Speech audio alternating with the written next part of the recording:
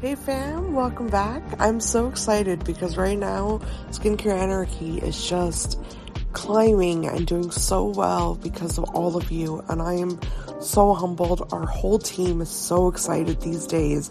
We definitely have that pep in our step because of you guys, and I can't thank you enough for having helped us hit over 30,000 downloads per week. I mean, wow, I'm so stoked. So thank you so much.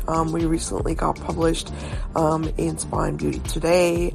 Thank you to Kamala Kirk and Lizzie Pike for honoring me so much with that feature and for honoring the show. It's just such a blessing to have had that amazing opportunity. But also, we had the immense honor of being in CEW, which I know you guys checked out that article.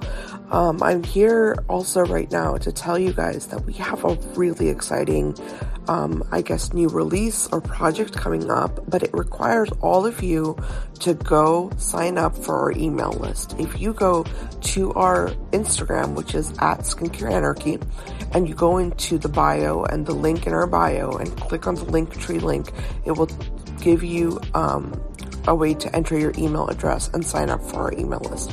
The reason I'm telling you this is because we're about to put together a very cool surprise that's going to give you a huge discount almost on every single brand that we have interviewed here. And this is only exclusively for our email list listeners. If you guys love all of the brands that we host and you really want to check a lot of them out at a discount and get all of those great presents and gifts and self-care presents ready for the holidays coming up, they're going to be here quicker than you realize.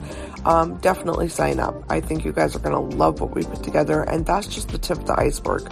Wait till I show you guys what we're rolling out with at the end of the year, early next year.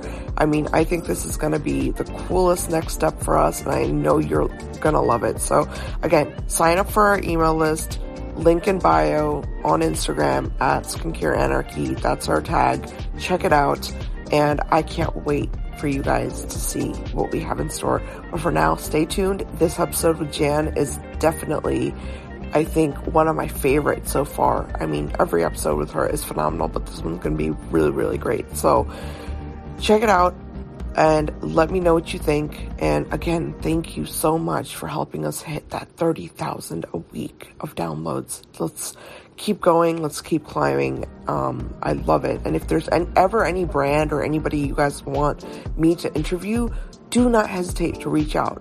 For real. Anyone. I mean, I will reach out to anyone that you guys are interested in. So, leave us a voice message, however you want to contact us, but let us know. All right, guys. Thank you so much.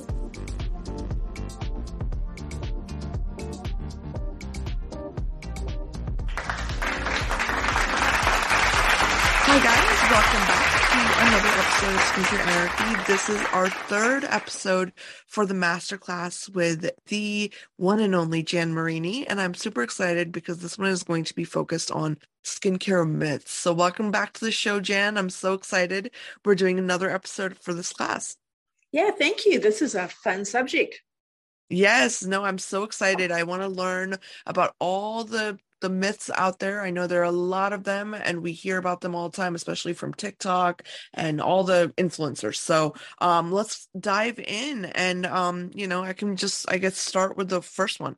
So I know that in summertime, everyone is really, really cautious about their skin, right? And they don't want to be using products like actives and stuff. But I want to ask you, what about retinol? Can we use retinol in the summertime?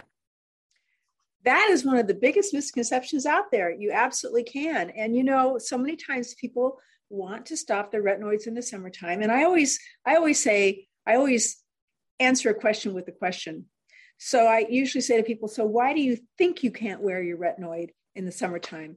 And the answer I get 90% of the time is, well, it's going to make me sun sensitive.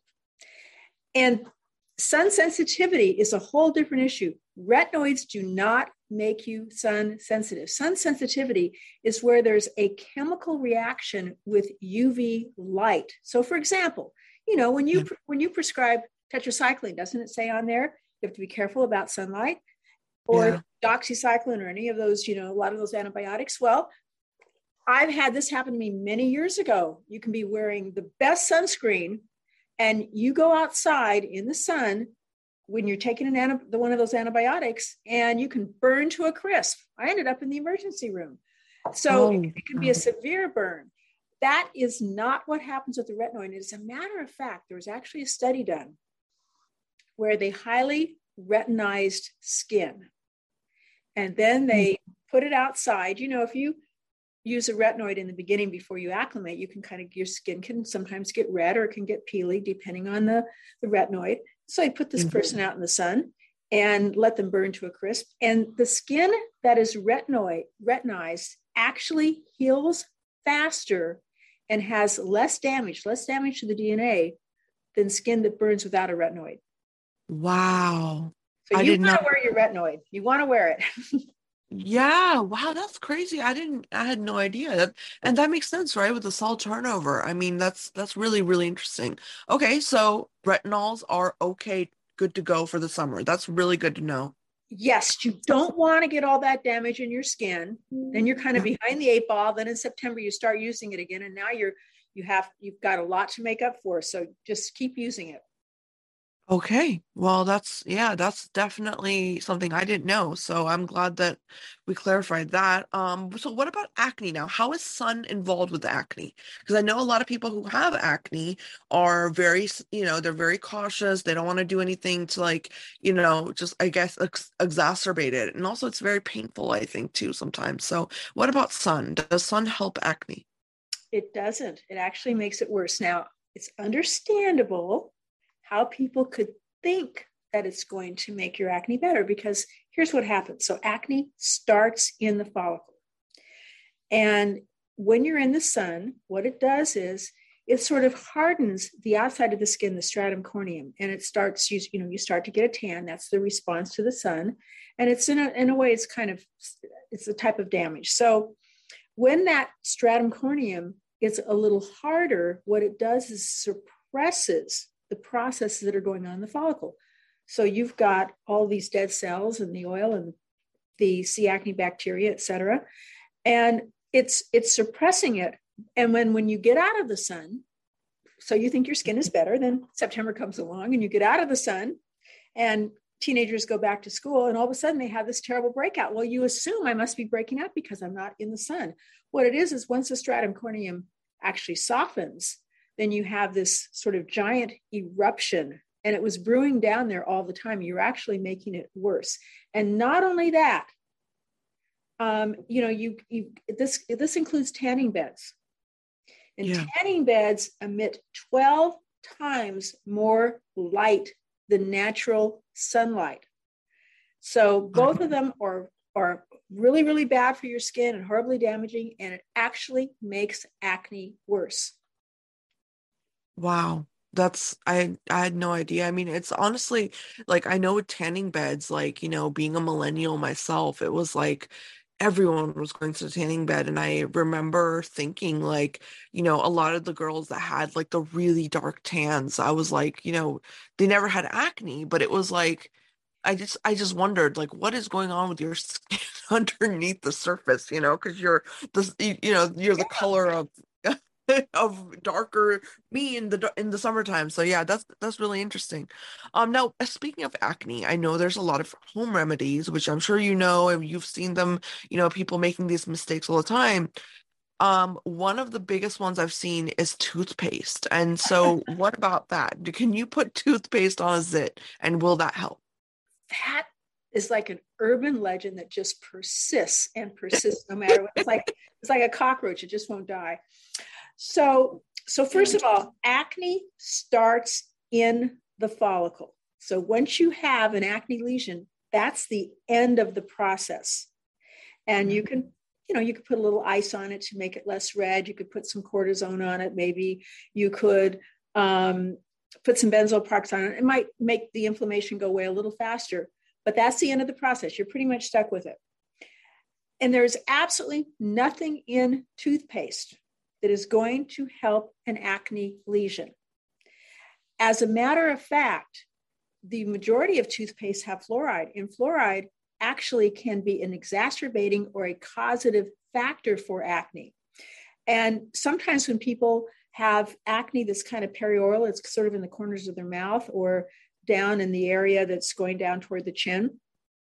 Sometimes that can be one of the causative factors, can be fluoride. Now, for example, if I go to the dentist after I get my teeth clean, they always want me to do a fluoride rinse. And I have on my chart, do not give me a fluoride rinse, because even though I never, ever break out, I will get a big old zit with the fluoride rinse. Wow. Now, That's really interesting. When you stick toothpaste on a zit, probably what happens is it dries and it may absorb some of the fluid, making you think that somehow it's going to dry that lesion out faster, but it's actually just going to make it worse.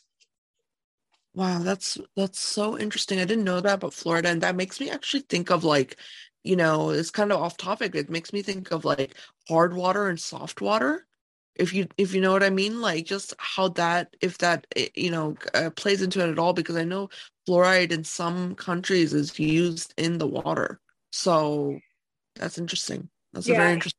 It is. And I don't know if there's a study that's been done on that, but it possibly could play into it if there's fluoride in the water, if it's fluorinated. Yeah, that's very interesting. Now, what about, okay, so the next one, so, we understand toothpaste. Now, what about chocolate? Because I love chocolate. So what about chocolate and acne? I mean, is it going to be causing me to break out, or is it okay? Okay, chocolate itself, this is the good news, does not exacerbate acne. Is that actually a really great antioxidant? Flavonoid, it's dark. It probably has a lot of anti-inflammatory characteristics. It's the sugar, okay? Yeah. So they've done lots and lots of studies in terms of trying to determine if chocolate plays a role. But it's really sugar. And sugar is inflammatory. Acne is an inflammatory disorder. And so we know that when you have a diet that is high, and by the way, it's also one other thing. If you're eating milk chocolate, it could be the milk. So there's a couple of things about diet that exacerbate acne. So one is milk. We know that milk actually causes acne. This is not my speculation. This is an actual study that was done on 47,000 nurses, repeated on their sons and daughters, and done on 3,000 teenage boys and 3,000 teenage girls. And it's because we actually milk cows when they're pregnant. I mean, that's how you get milk. And if a cow is in the wild and it gets pregnant, it pushes the calf away. So when it's pregnant, it's producing steroidal hormones. So it doesn't really matter where you buy your milk, whether it's at, Safeway or whether it's at Whole Foods and it's organic. It's the fact that the cow is pregnant when we milk it. So this plays a major role. The second thing that plays a role, which has to do with sort of the sugar issue, and that is the glycemic load. So we know what the glycemic index is, right? You look at a candy bar and you say, that's got sugar in it, high glycemic index. Glycemic load is how your liver processes the food and how much glucose is going in every cell in your body. So glucose is very, very inflammatory. But when you're eating a high carb diet, that's total carbs. Let's say you have a great pasta dinner and garlic bread, and maybe you have some dessert. Over time, as your insulin levels kind of spike, what happens in many individuals is that we actually produce more testosterone to take those levels down. Yeah. And so what happens is that it's kind of, it translates into, particularly for adult females in their 20s, 30s, 40s, and beyond, acne is an epidemic. And so it translates into that acne that you see, perioral jawline that's really stubborn. And you see it on so many females, and it's so difficult to address. Wow, that's so interesting. Yeah. Not chocolate itself, but in a lot of countries, chocolate is used in cooking, right? But it's not as a sweet. It probably doesn't even taste like chocolate. You literally read my mind, Jan. I was thinking about like the cocoa Mhm. aspect of it. You know what I mean? I was like, well, what, Exactly. because yeah, because like a lot of people use like dark chocolate, and dark chocolate isn't, if you or if you get cocoa, just cocoa powder, like that's chocolate, it's just not sugar, like you said. Like it's Or cocoa. Now, yeah. I've tried this. I'm like you. I love chocolate, and Yeah. I've tried eating the 87%, 90% chocolate. Just doesn't do it for me. I wish it did I because know. it's actually probably good for you. Yeah, yeah. No, it's actually a lot of studies have been done on the antioxidant properties. I'm sure you know all about those, but yeah, I'm with you 100%. I can't, if I'm trying to eat some chocolate, I'm gonna go eat some chocolate with a Yeah, lot of it's like it's more like if it's like 95, 90% or whatever, even 72% is really hard. It's kind of like it's medicine. Yes, yes, exactly. Yep. Now, I actually want to ask you, I want to shift focus a little bit because I know last time we spoke about rosacea, and that was such an amazing episode. And to learn from you, I actually recently published a paper. It just came out on rosacea and eczema, and I'm really curious to learn more about it. What about a lot of people have actually reached out since that episode, by the way. I was meaning to tell you and asked about just their own story, but I'm curious about glycolic acids and retinoids when it comes to rosacea. Can we use them? Can we not use them? What's the answer to that? In general, you absolutely can use them. And now this is a really complex issue because if you did a paper on rosacea, you know that rosacea is such a complex, multifaceted disease, and there's a lot of mystery surrounding rosacea. We still don't fully understand it. And also, we don't even, sometimes it's speculated could it be autoimmune? Does it have other, aspects of it that we don't fully understand? But in general, rosacea is not a disease of sensitivity, it's a disease of reactivity. So you can Mhm. have really sensitive skin and not have rosacea. You can have rosacea but not be particularly sensitive. And it's reactivity towards certain triggers, and those triggers are different for different people. But in general, it could be alcohol, it could be spicy food, it could be caffeine, it could be chocolate. It could be some people, it's weird, it's berries, avocados, it's sitting in a stuffy room, not getting enough rest. All those kinds of things can kind of be a trigger for rosacea. It's also a disease of vasomotor instability. So the blood vessels, there's instability there. They're supposed to expand and contract, they're compromised. So what we believe is kind of one of the underpinnings or underlying factors of rosacea, primary factor, is something called the cathelicidin protein. Now, Mhm. this is an inflammatory protein, but it's actually a good protein because we use it to heal our wounds and things like that. But if it's somehow being triggered for no apparent reason, this is where you get the flushing and blushing and some of the characteristics associated with rosacea. So what I'm getting to bottom line is that you want to use things that downregulate those inflammatory pathways. You want to use a lot of anti-inflammatories. Glycolic is a major anti-inflammatory.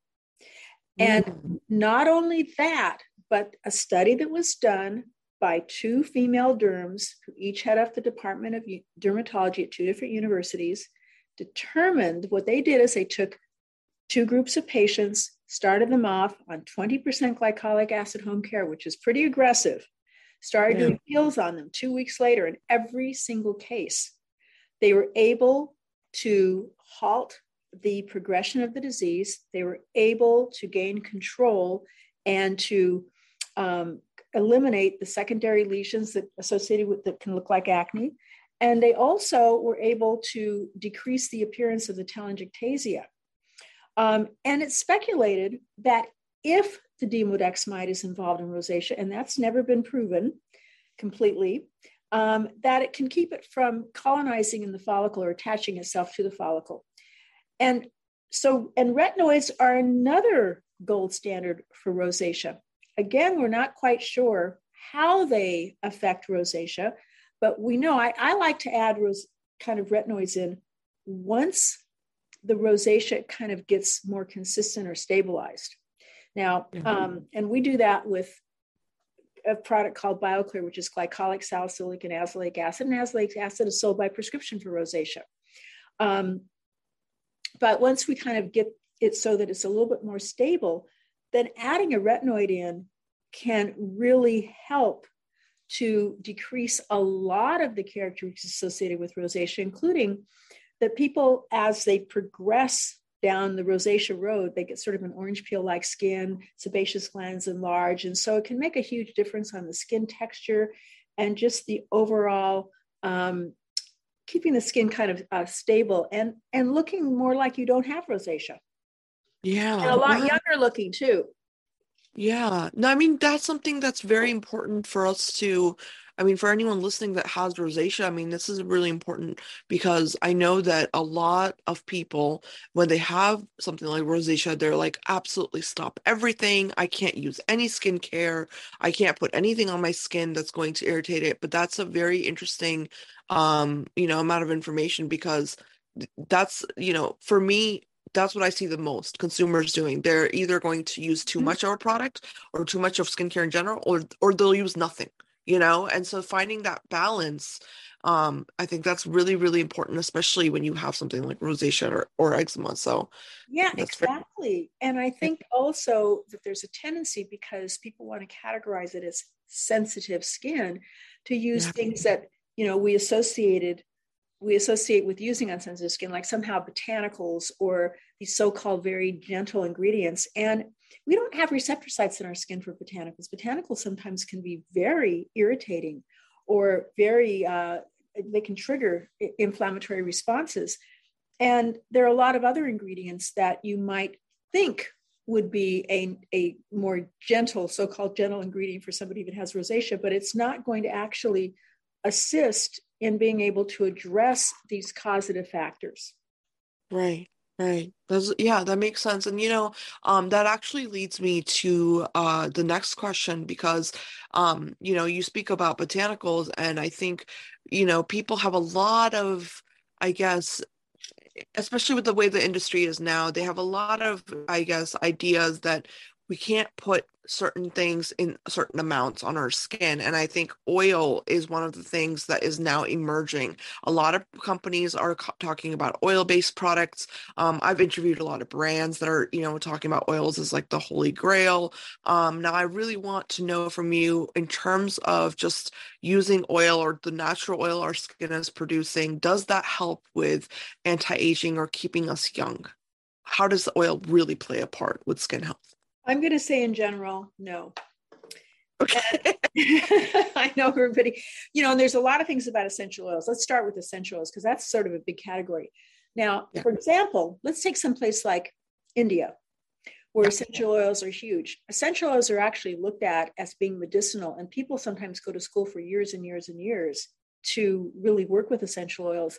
So it's something that we just look at here as a kind of a fluffy cosmetic ingredient. And for one thing, it can get very complex. If essential oils are extracted through a cold pressed method, it's different than extracting them with a solvent. And sometimes when you use solvents, it can actually cause that essential oil to be very acneogenic. A lot of people don't know that. So there's a lot of things about essential oils that you may not know in using a product.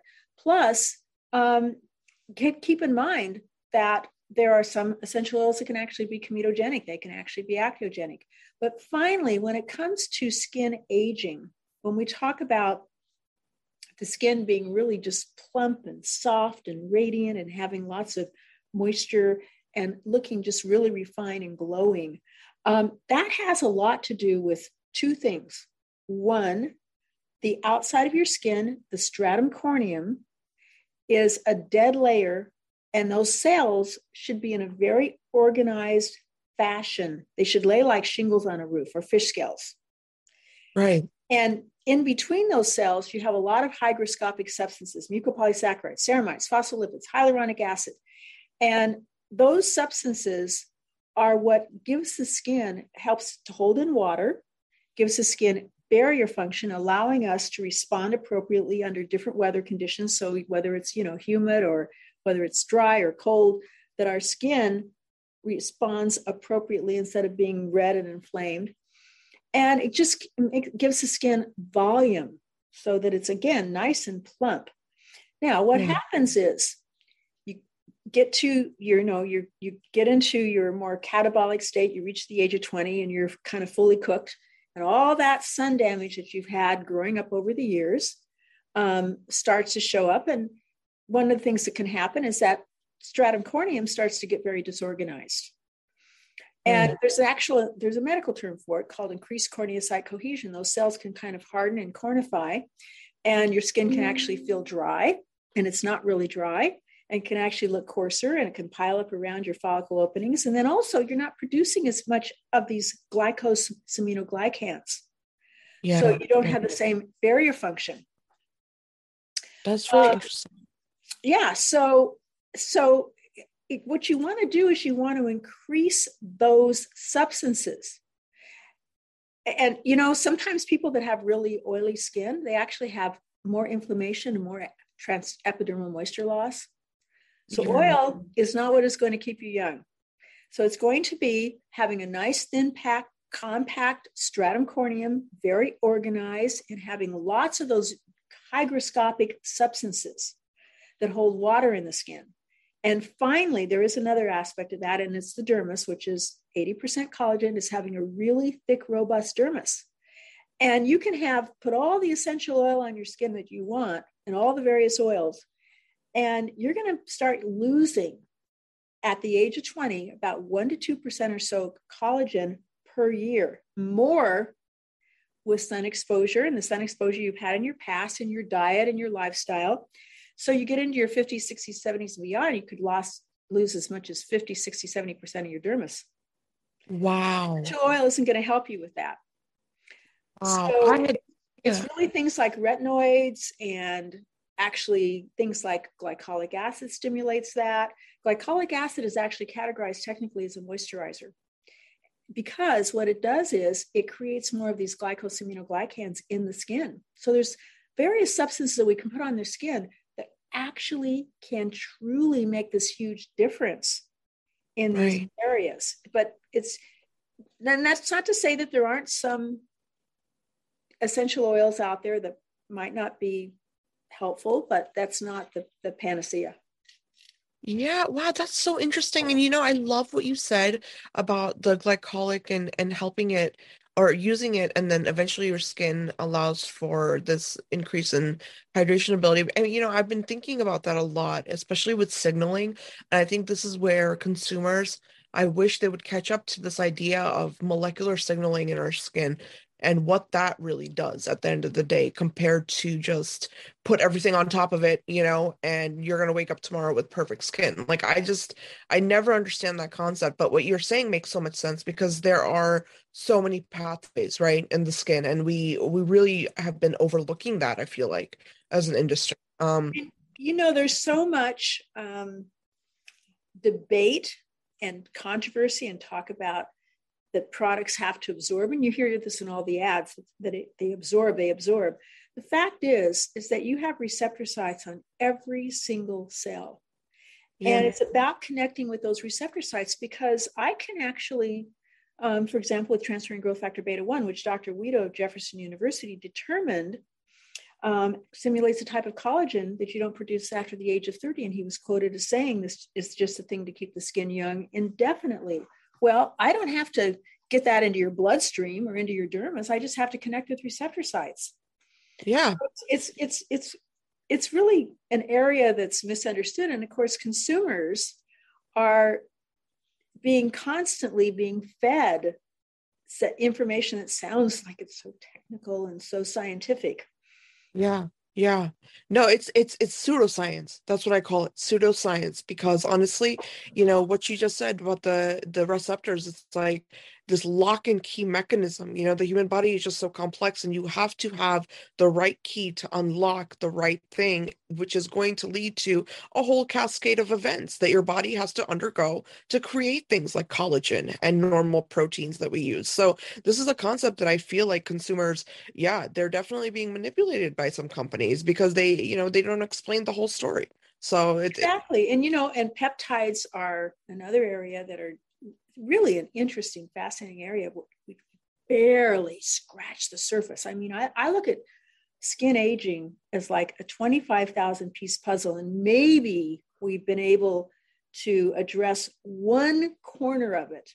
And peptides are emerging because we haven't even begun to uncover the vast ability of what peptides eventually will be able to do. But at the simplest level, a lot of peptides that we see in skincare actually fool your skin into thinking it's wounded. And so what do you do when your skin is wounded? You produce a lot more collagen. Yeah. Yeah. But you also make a lot more cytokines and inflammatory molecules, right? So it's like a double-edged sword, I feel like. It is, but you can actually, and that's just where peptides are now starting to get refined, because we have peptides, for example, in Rosalie that downregulate that pathway for kisilicidin for rosacea. We have a peptide that actually, for the first time, that we use in our Luminate, which actually downregulates the melanocyte stimulating hormone, which plays a role genetically into how you're going to personally react in the sun. Why do you go outside? Somebody goes outside for 5 minutes or sits in a hot car and they start pigmenting, and other people don't. So again, that's why it's so amazing what we're going to be able to do and how we're able to manipulate some of these processes. Absolutely. No, absolutely. That's a very fascinating topic. And I completely agree with you that, dermatology and I think skin as an organ, no kidding, Jan, when I look at it, I always look at skin as the equivalent to kind of how much we know about the brain. You know how they say we don't even know like 10% about what our brain is doing and how it's doing it? Well, I feel like the same thing with the skin. It's one of the most complex organs that we are dealing with in the medical community. Yeah. So exactly. And, I always say when you talk about penetration, if you could really get everything to penetrate through the skin, you'd drown in the bathtub. yes. People don't understand. You don't want everything to penetrate through the skin, but you can affect it. And so that's kind of one of the areas that I am constantly researching, is how can we affect the skin topically and do it in a way in which we're sort of signaling how it should perform like it did when it was much younger. Right. And I love that you're doing that. Please keep doing it so we can get real answers instead of all the garbage out there. I mean, yeah, we definitely need more research in that area. Now, I want to move on. I want to actually ask you, because the peptide conversation really brings up this idea of people really are buzzing about the pH levels of our skin. And I'm sure with peptides, we're talking about, just smaller versions of amino acids and whatnot, and just, proteins and all that. And there are acidic and basic components there, right? So I want to know, should you always use something like a toner, for pH balance of your skin? Because this pH balance idea, I'm not gonna lie to you, it doesn't sit like that well with me. I don't I don't feel like I understand it at all, to be honest. So I would love for you to. People are really kind of obsessed with this. Yeah. So it's all about somehow you have to use a toner or something. And a lot of this is a marketing ploy. So I'm going to come at this from a couple of different angles. So number one, even if you wash your face with, and by the way, pH varies. A baby might have a different pH than an adult, and some adults have different pHs. It depends on all kinds of things. So everybody is obsessed with, you want to get your skin to 4.5 to 5.5 acid balanced. Even if you used something to clean your skin that left it maybe more acidic or more alkaline or whatever, in about 20 minutes, it goes back to its natural pH, one way or the other. Okay. That's just the way it is. So you don't need a toner to do that. Now, the reason that toners got to be popular, this is a marketing ploy. At one time, there probably was a decent use for a toner, because let's go back to the days where people have access to things like lye soap. Maybe if you were, had a lot of money, you could buy Castile soap. But I even remember when my mother was a little girl back, she was born in 1910, and she said that my grandmother used to send her to the store with like a dime, and she'd come home with a bag of lye soap.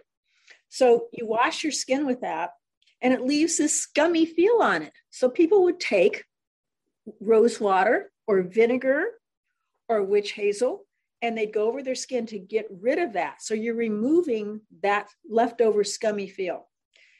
Secondly, when we got into like the 1920s, and we got the cosmetic product, this was like a real breakthrough, but you still have it around today, but something like Pond's cold cream. Yeah. So what women would do is they'd put Pond's cold cream on their face, they tissue it off, left a greasy film, and they'd powder over it. So it would hold the powder on, and then they'd put red lipstick on. That was the flapper look. And then when you came home at night, you would put more cold cream on to take it off. You tissue it off, but of course you're going to have a greasy afterfeel. So what did you do? You had to take something like witch hazel or vinegar or rose water to get rid of that. And that was considered, though, to be better than soap because it didn't dry the skin out as much. And then finally, when you got into sort of the Estee Lauder era, because remember, before Estee Lauder, products were in department stores. She put the first products in department stores.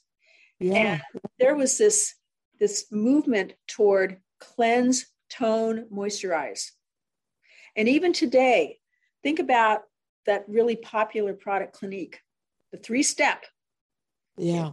You cleanse with the little soap bar, you use the toner afterwards, and then you put on the dramatically different moisturizing, the yellow lotion.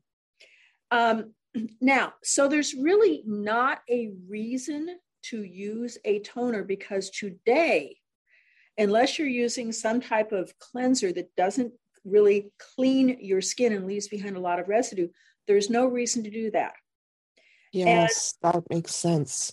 Yeah. So it's not. Now, if you're using a toner that you're going to leave on the skin that maybe is for the purpose, like it has glycolic in it, it has more of a medicinal purpose.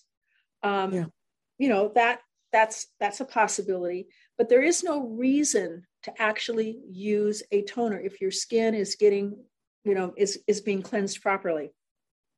That's so interesting. And I love that you really took it back to the history of it, because that makes a lot of sense. I mean, toners, for me, you're right. When I had acne, I remember the Clinique 3-step thing. And it was actually helpful for me because I always had residue on my face from sports or something. Salicylic. It had salicylic in it, which was helpful for acne. Yeah, that was it. Okay. That makes sense. That makes sense. Wow. Okay. So toners, not really needed. Not really needed. No. Yeah. Okay. Well, okay. So now let's, keep it on acne and let's talk about spot treatment. So what about spot treating acne? Do we need to do that?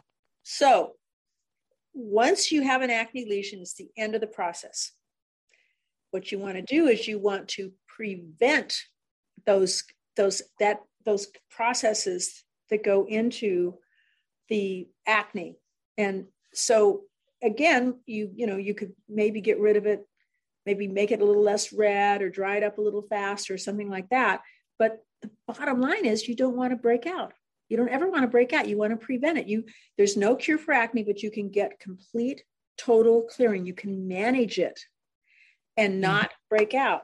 So again, once you have an acne lesion, it's the end of the process. It's the follicle. There's a leak in the follicle. The material has gone to the outside, the dead cells and the bacteria and the inflammatory byproduct. It's creating an inflammatory process, and you end up with some type of a lesion. That's the end of the process. You want to keep it from happening. So spot treatment doesn't work. And to prevent acne, you have to do something every single day. Every single day. I'm a 2-time Accutane failure. I have skin I never break out. My skin is always flawless.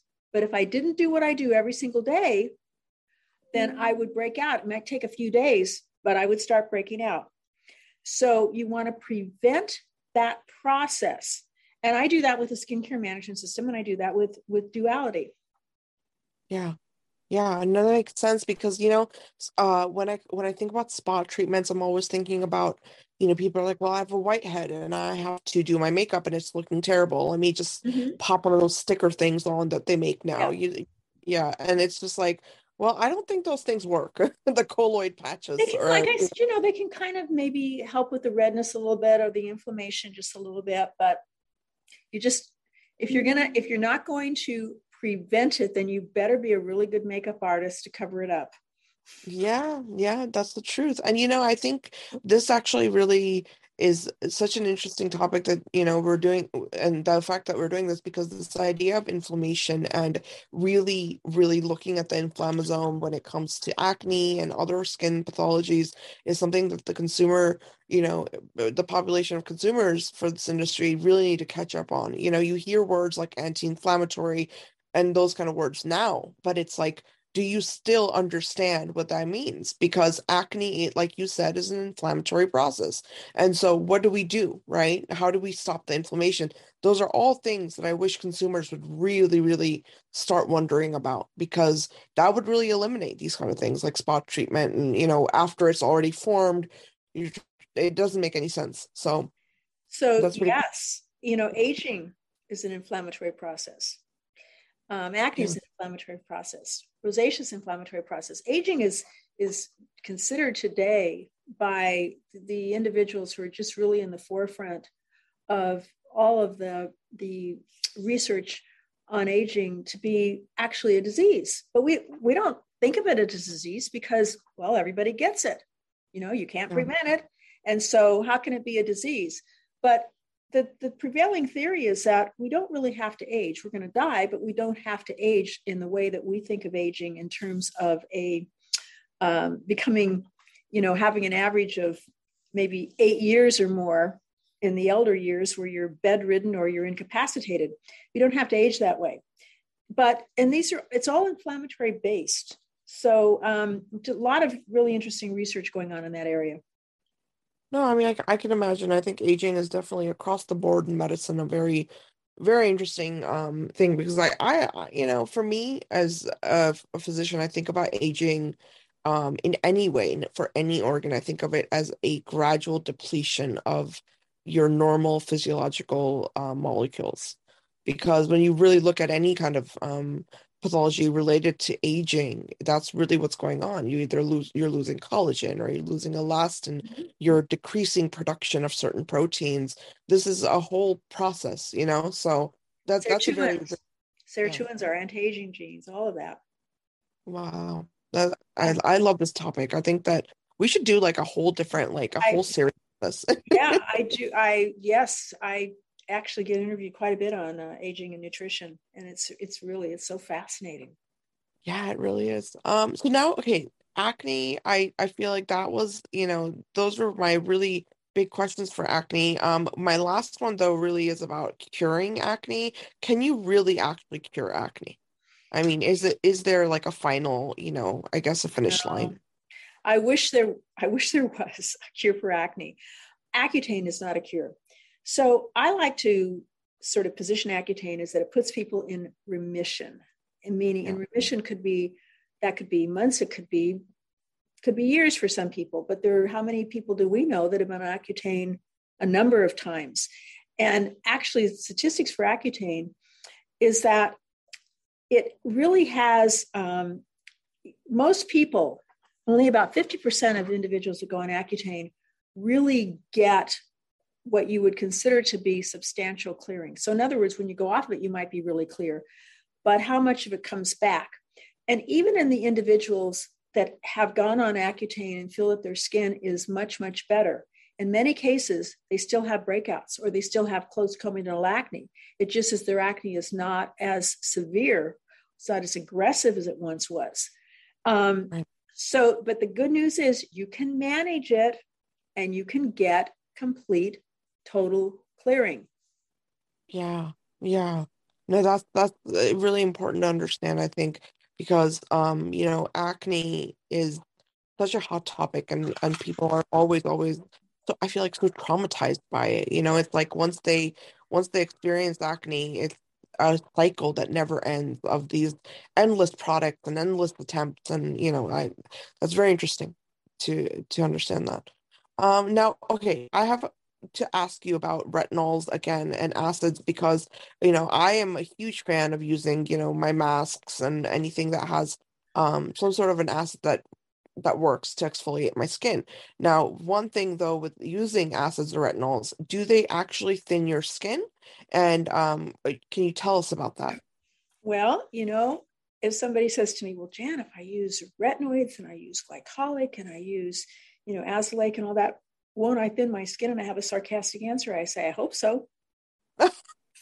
So keep in mind that our stratum corneum that I talked about, that dead layer, as you get older, it gets thicker, it gets disorganized, and you don't produce those same substances. So it starts to look coarser. It doesn't have that same really radiant, vibrant, refined look. And then our dermis gets thinner. So it's 80% collagen and it gets thinner and thinner. So we want the opposite. We want our stratum corneum to be really thin, like a baby's skin. You look at a teenager, look at a baby, that skin that's just so flawless and it's so refined looking. It's very thin and very compact. Never in the history of the world has an 8-year-old come home from school and said, yeah, I had a really hard day. I need a moisturizer. Okay. It doesn't matter if it's snowing outside. So that skin is just very thin and very compact, and it has lots of those hygroscopic substances, and the dermis is very thick. And when you use retinoids, when you use glycolic, when you use these various acids, they actually thin and compact the stratum corneum, and they thicken the dermis. In fact, the right retinoid will thicken the dermis up to twice as much. Yeah. And not only that, but using the right retinoid will actually correct instructions coming from your DNA. So the reason that we see aging changes, and we talk about, most of the damage you're going to see in your lifetime happened before the age of 10, got programmed into your skin.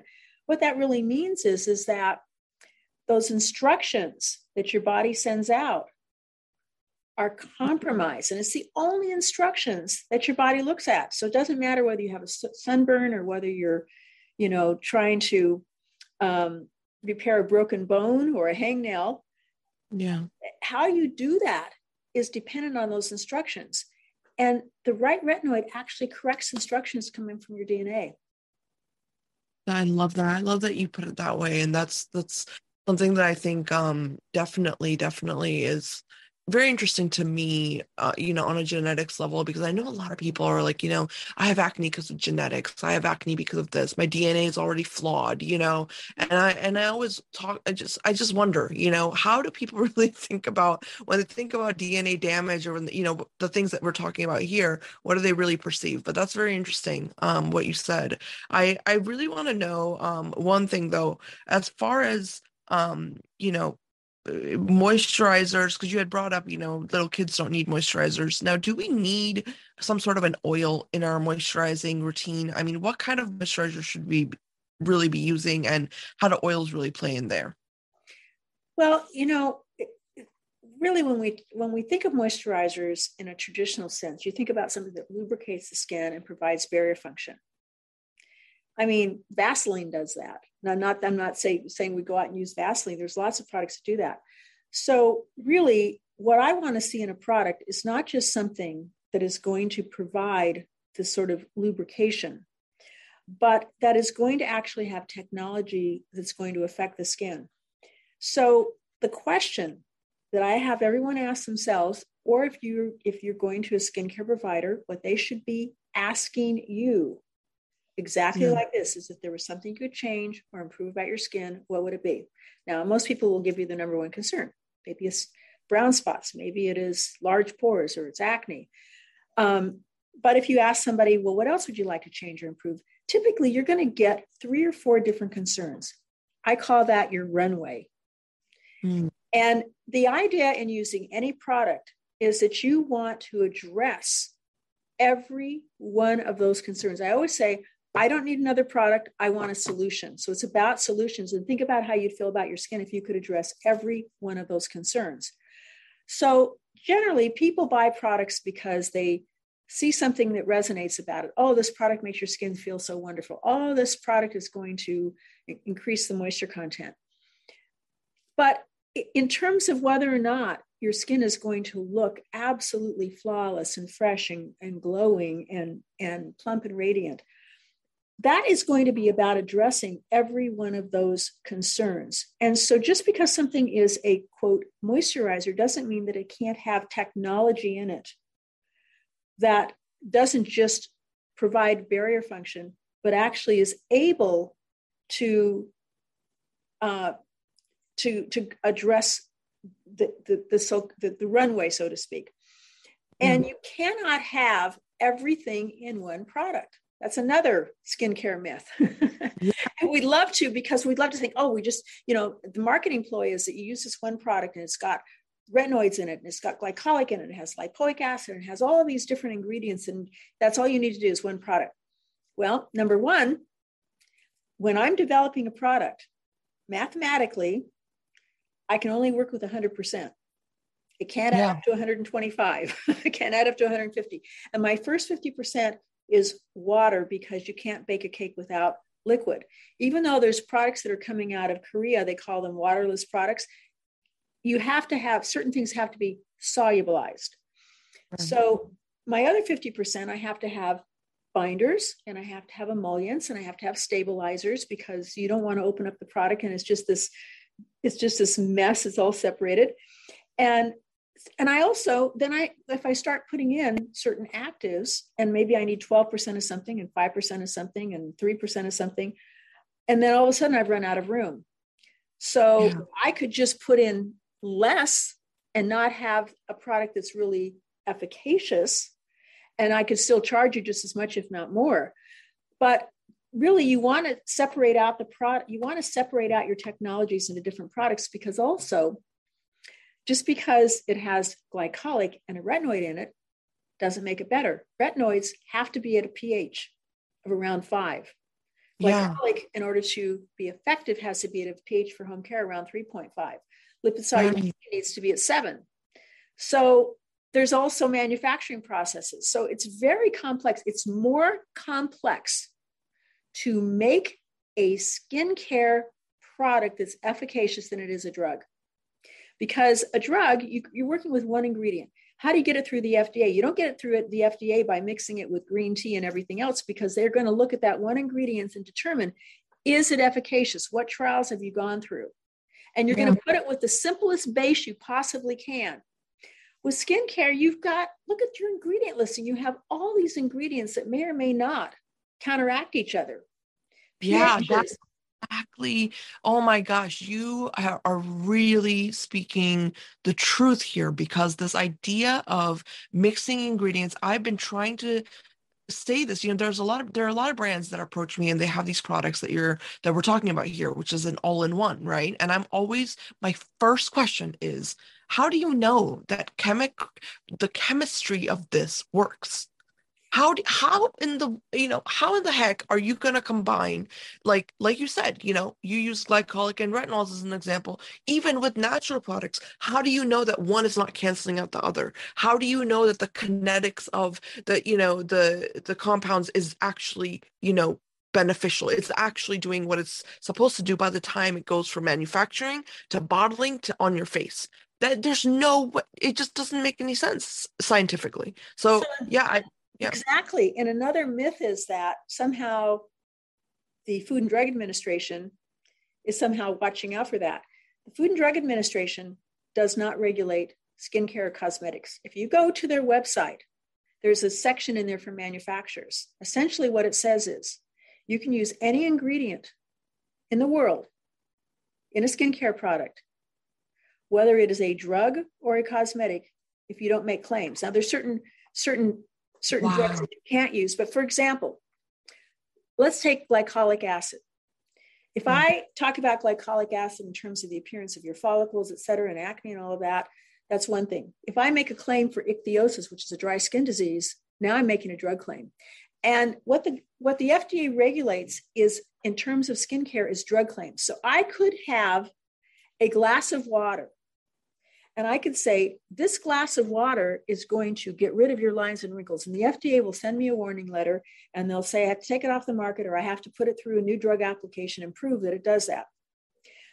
On the other hand, I could say that glass of water is going to dramatically improve the appearance of your lines and wrinkles, which is ridiculous. But the FDA will leave me alone.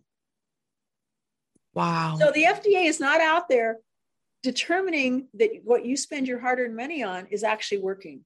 They have nothing to do with that whatsoever.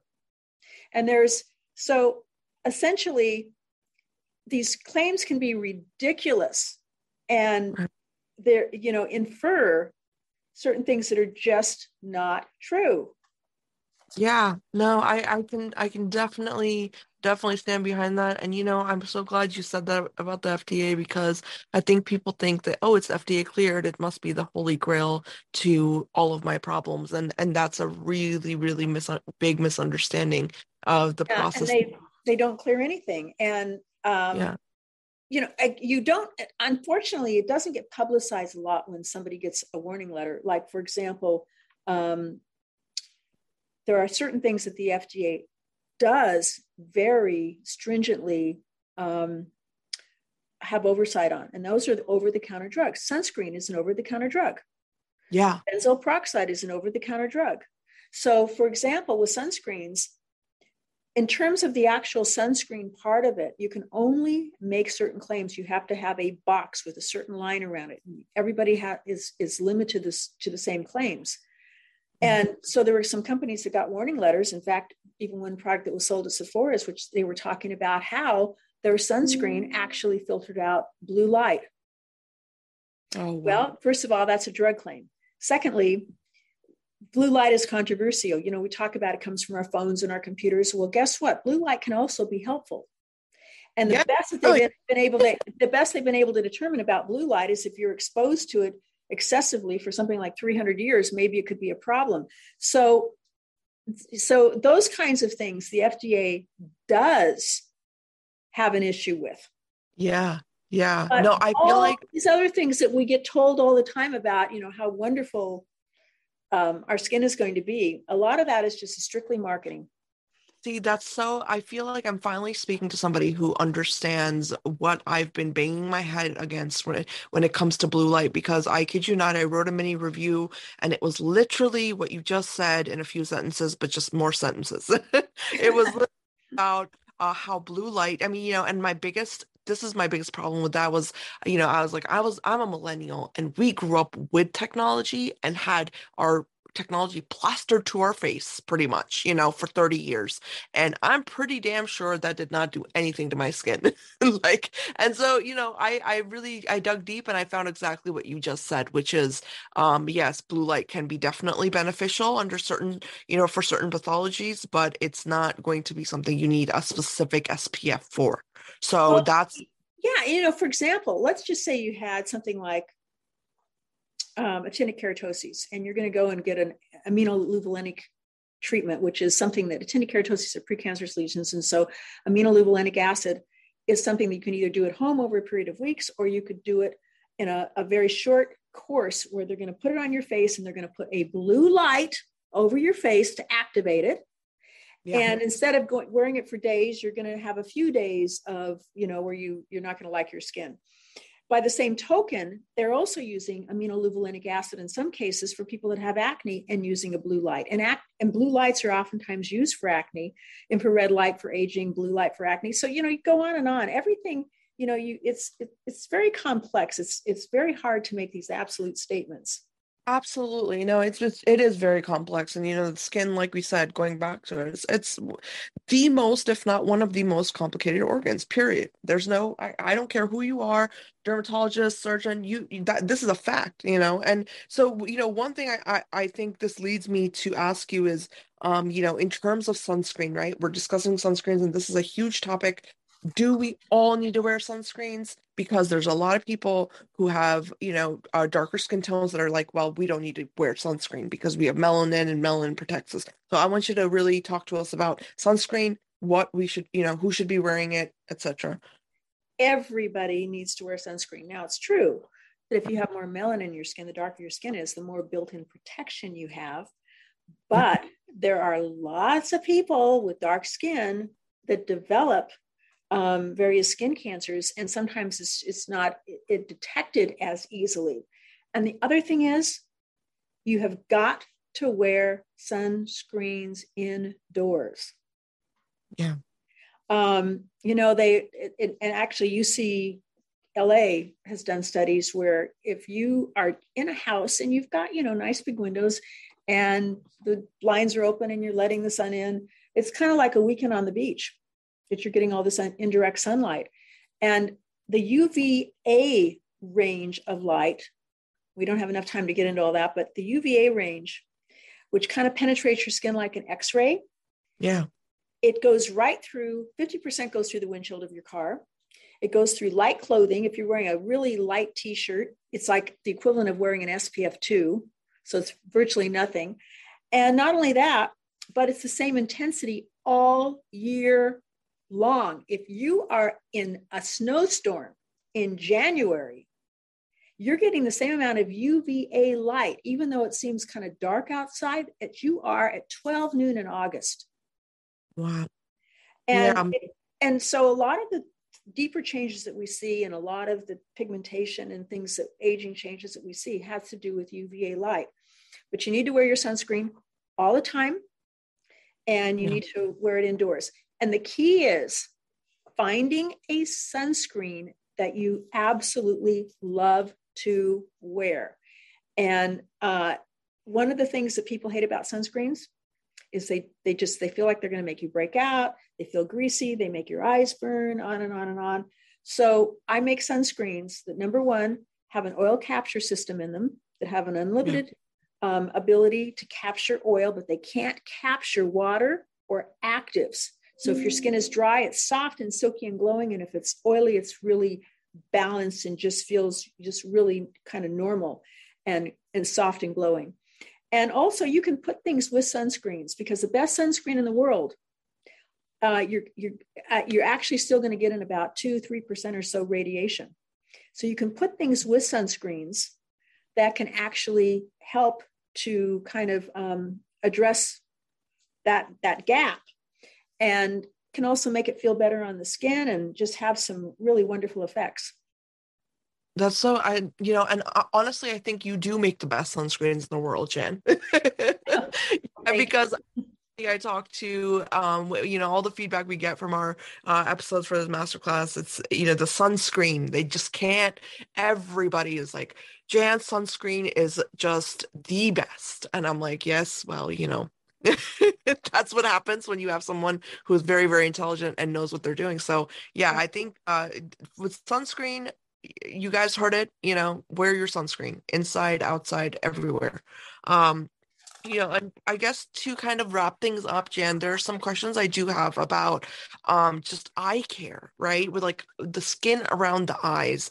One of the biggest things, and I've been trying to really kind of get into this realm of getting men to be more on board with skincare. And as you know, men really suffer from crow's feet, I think, more so than women. And so I want to ask you, do certain eye creams help with things like crow's feet? I mean, can we really No.